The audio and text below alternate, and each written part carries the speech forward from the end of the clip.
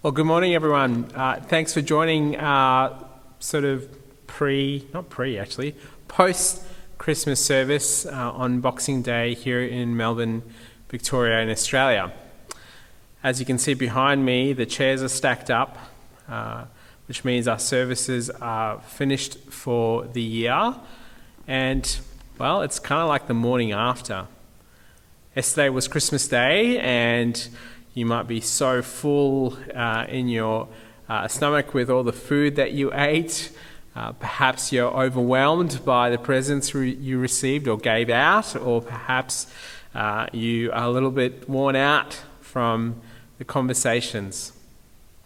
We pray that whoever you are, that you were able to consider at least the very truths of who Jesus is and why he had to come. So what now? It is the next day after Christmas. What now as the calendar year comes to an end? What should we consider? Well, this morning I want us to read a passage from the Gospel of Luke. The Gospel of Luke is a biography of Jesus' life while he was here on this earth, written by a disciple of Jesus. It was written to proclaim the truths of who Christ is, what he has done, and to particularly write to someone to ensure that they could trust the very scriptures that are in front of us. So perhaps if you don't have a Bible, just listen in. If you do have a Bible, can I invite you to perhaps look up, slide, turn, however you read your Bible, to Luke chapter 24, and we're just going to look at the last few verses. Here is God's word. As they were talking about these things, Jesus himself stood among them and said to them, "Peace to you." But they were startled and frightened, and they thought they saw a spirit. And he said to them, "Why are you troubled, and why do doubts arise in your hearts? See my hands and my feet, that it is I myself. Touch me and see, for a spirit does not have flesh and bones as you see that I have." And when he had said this, he showed them his hands and his feet. And while they were still disbelieved for joy and were marveling to them, "Have you anything here to eat?" he asked.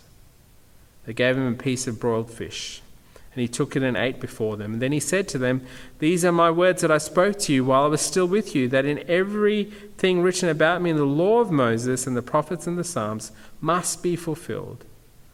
Then he opened their minds to understand the scriptures, and he said to them, "Thus it is written that the Christ should suffer and on the third day rise from the dead. The repentance for the forgiveness of sins should be proclaimed in his name to all nations, beginning from Jerusalem. You are witnesses of these things, and behold, I am sending the promise of my Father upon you. But stay in the city until you are clothed with power from on high." He led them out as far as Bethany, and lifting up his hands, he blessed them. While he blessed them, he parted from them and was carried up into heaven. And they worshipped him and returned to Jerusalem with great joy, and were continuing in the temple, blessing God. Would you join with me in prayer? Lord Jesus, I just pray right now that whoever we are, that you would speak the truths of your scripture. For those of us who know you, may we be reminded of why we're here. And for those of us who don't know you, may our hearts be challenged to consider who you are.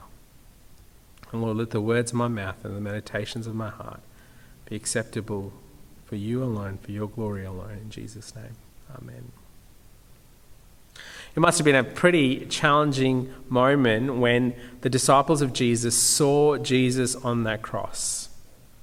This is their Savior. This is their Lord. They had seen amazing miracles that he had done. They had seen how he had engaged with the religious leaders of that time. And they talked and heard him say that he is the Messiah. And to them, they perhaps were thinking they were going to get a literal king that would take over and kick out the Romans, particularly during that time. And then all of a sudden, there is Jesus, their Lord, their Master, their Savior, the Messiah on a cross. He breathes his last breath, and it's finished. You can imagine the emotions that would have gone through these disciples as they considered and wondered what had happened. Maybe they were disheartened, discouraged, and many of them were actually quite afraid. And then just before these verses that were just read to you, Jesus actually appears to them. Jesus is raised physically from the dead.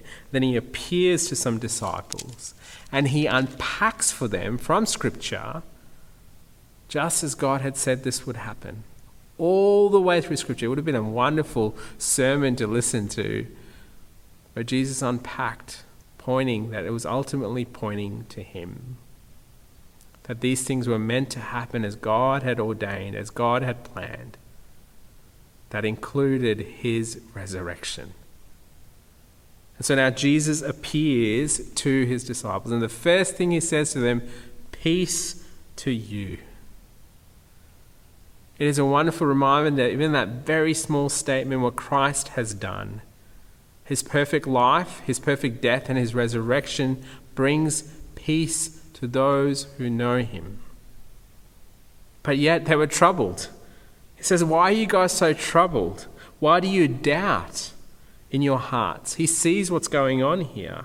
He even then shows them those nail-pierced hands and those scars that are on his feet and says, touch and see.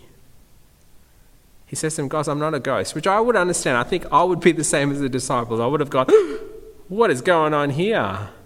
He reminds them and shows them and to us Jesus physically rose from the dead.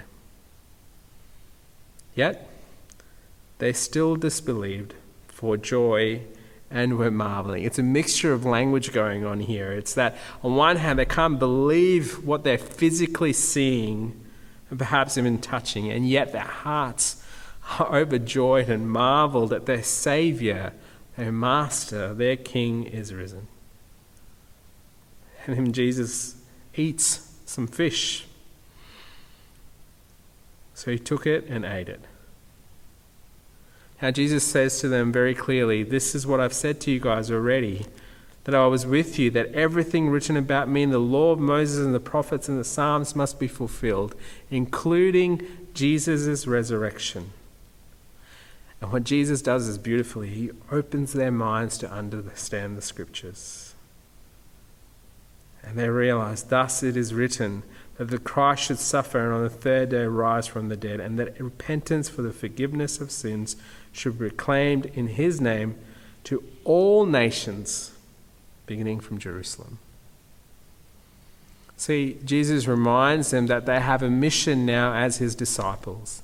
Not only have they heard and experienced and seen his life on earth, they have seen him as the resurrected Saviour. And now he invites them and calls them and commissions them to be his disciples to go and proclaim this truth. Who Christ is, what he has done, and his resurrection. He goes and tells them, go tell the nations that you are my witnesses of these things. But he doesn't leave them alone. He doesn't say, now go. He says, but wait. And actually in the Gospel of Acts, what I call, but in the book of Acts, the same author Luke writes of that moment when the Holy Spirit comes, the promise of the Father, who will come upon them, who will empower them to be Christ's ambassadors in this world. The chairs behind me are stacked up. Christmas is finished for another year. And actually, maybe for some of us, we can't wait for this year to end, and we're just counting down and hoping that next year will be much better. Friends, if you're someone who's a follower of Jesus, we know the truth is the same God who had ordained everything that we know in this world, including what is written in Scriptures about what Jesus was going to do, is the same God who knows what next year looks like. Despite of what next year looks like, the mission has not changed for those of us who are followers of Jesus. That you and I, who have experienced the truth of the gospel, the truth of who Christ is and what he has done, are now called to be his ambassadors in this world. And Christ hasn't left us alone. If you are his Spirit lives in you, the Spirit, the Holy Spirit, who empowers us to be his ambassadors in our homes, in our neighborhoods, in our workplaces. No matter what the year looks like, That is still our call and commission.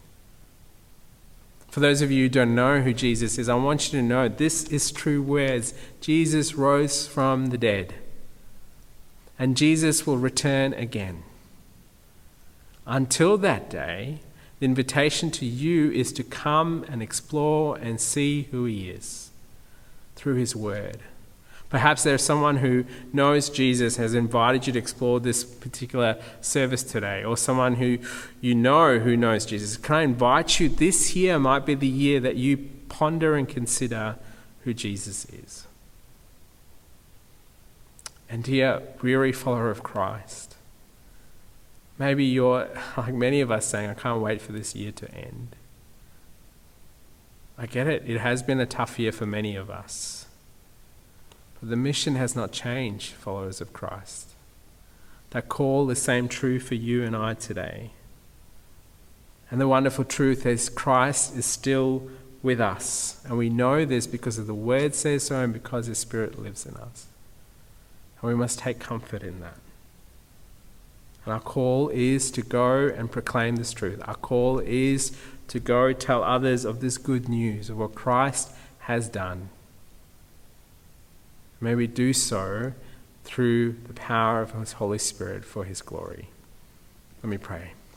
Lord Jesus, I pray as this year comes to an end, may we come to you in the knowledge that you have called us to be your ambassadors in this broken place, whoever we are.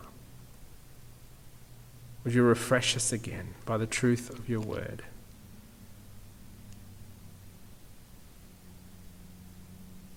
To live for you in this world, no matter what the year looks like. To be your disciples, empowered by your Spirit. For those of us who don't know you, would you challenge our hearts to come and see who Christ is? In the mighty name of Jesus we pray. God bless everyone. Hope to see you soon.